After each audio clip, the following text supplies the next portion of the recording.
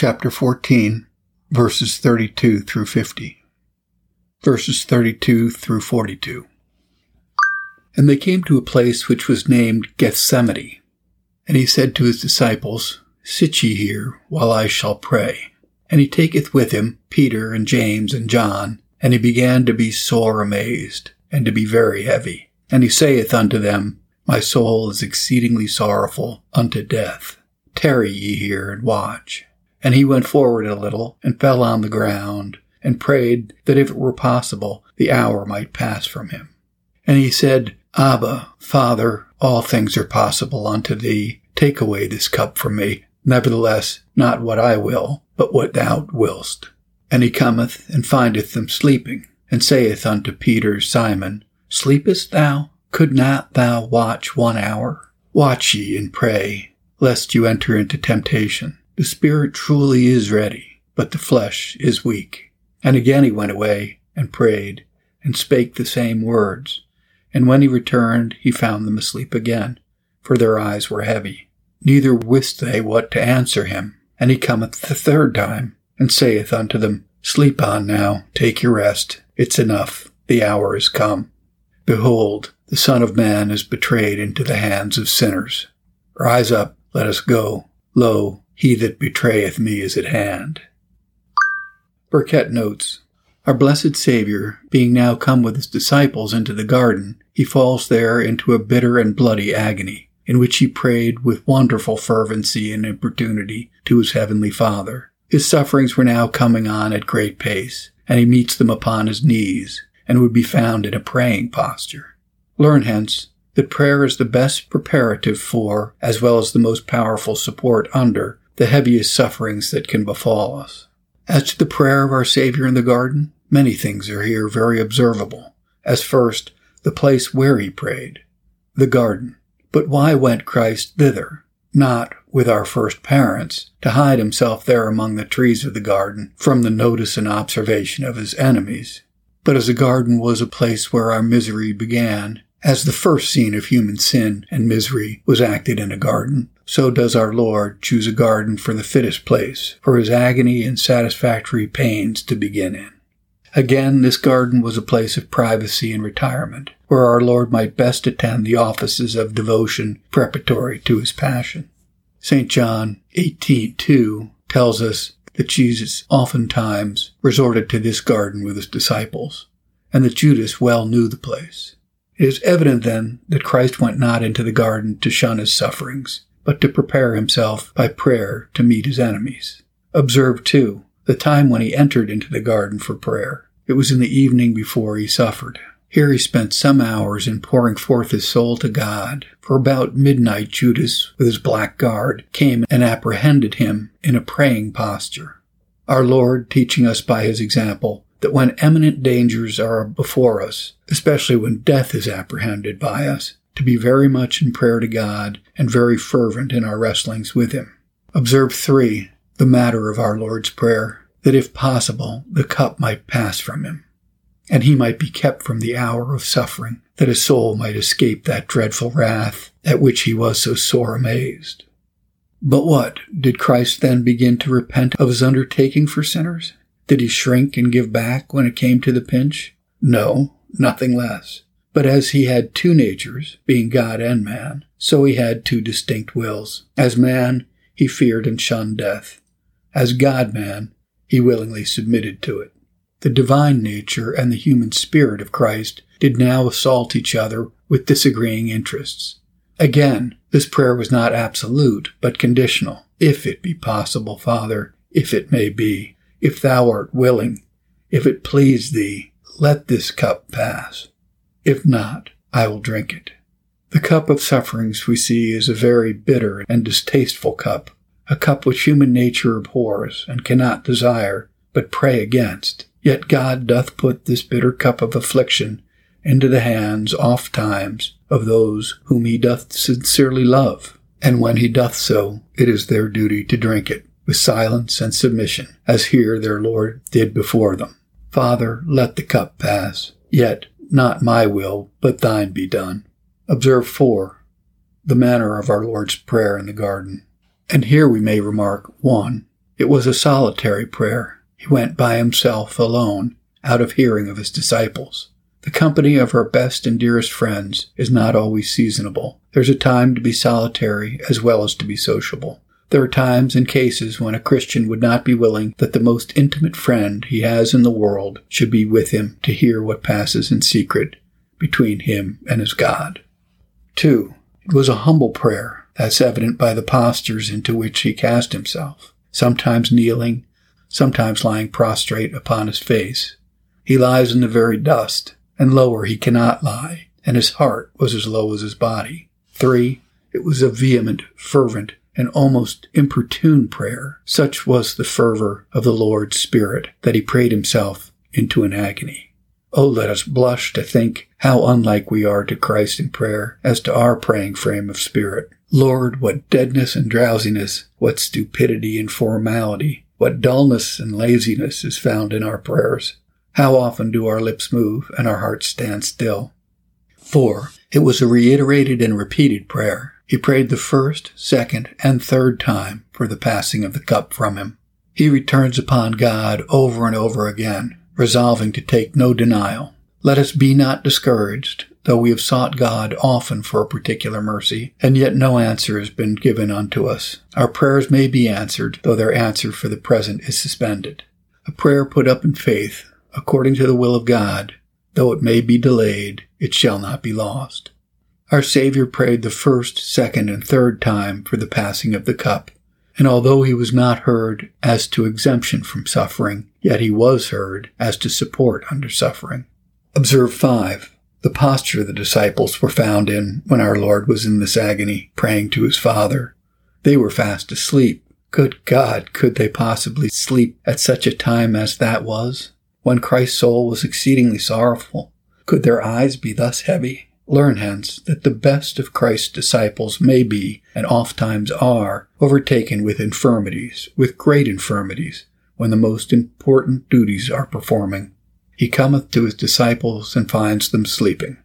Observe 6. The mild and gentle reproof which he gives his disciples for their sleeping. Could you not watch with me 1 hour? Could you not watch when your master was in such danger? Could you not watch with me when I'm going to deliver up my life for you? What? Not 1 hour? And that the parting hour, too. After his reprehension, he subjoins an exhortation. Watch and pray that ye not enter into temptation, and superadds a forcible reason. For although the spirit be willing, yet the flesh is weak. Thence learn that the holiest and best resolved Christians, who have willing spirits for Christ and his service, yet in regard of the weakness of the flesh, or the frailty of human nature, it is their duty to watch and pray, and thereby guard themselves against temptation. Watch and pray that ye enter not into temptation, for though the spirit is willing, yet the flesh is weak. Verses 43 through 50. And immediately, while he yet spake, cometh Judas, one of the 12, and with him a great multitude, with swords and staves, from the chief priests and the scribes and the elders. And he that betrayed him had given them a token, saying, Whomever I shall kiss, that same is he. Take him, and lead him away safely. And as soon as he was come, he goeth straightway to him, and saith, Master, Master, and kissed him. And they laid their hands on him, and took him. And one of them that stood by drew a sword, and smote a servant of the high priest, and cut off his ear. And Jesus answered and said unto them, Are ye come out as against a thief with swords and with staves to take me? I was daily with you in the temple teaching, and ye took me not. But the scriptures must be fulfilled. And they all forsook him and fled. Burkitt notes, The hour is now almost come, even the hour of sorrow, which Christ had so often spoken of. Yet a little while, and the Son of Man is betrayed into the hands of sinners. For while he yet spake, cometh Judas with a band of soldiers to apprehend him. It was the lot and portion of our dear Redeemer to be betrayed into the hands of his mortal enemies by the treachery of a false and dissembling friend. Here we have observable 1. The traitor, 2. The treason, 3. The manner how, 4. The time when this treasonable design was executed. Observe 1. The traitor, Judas. All the evangelists carefully describe him by his name, Judas, by his surname, Judas Iscariot, lest he should be mistaken for Jude, the brother of James. Almighty God takes great care to preserve the names of his upright-hearted servants. He is farther described by his office, one of the 12. The eminency of his place and station was a high aggravation to his transgression. Learn hence that the greatest professors had need to be very jealous of themselves and suspicious of their own hearts, and look well to the grounds and principles of their profession. For a profession begun in hypocrisy will certainly end in apostasy. Learn farther that persons are never in such imminent danger as when they meet with temptations exactly suited to their master lusts. Covetousness was Judas's master sin. The love of the world made him a slave to Satan, and the devil lays a temptation before him exactly suited to his temper and inclination, and it constantly overcomes him. Oh, pray we, that we may be kept from a strong and suitable temptation, a temptation suited to our inclinations and predominant lusts and corruptions.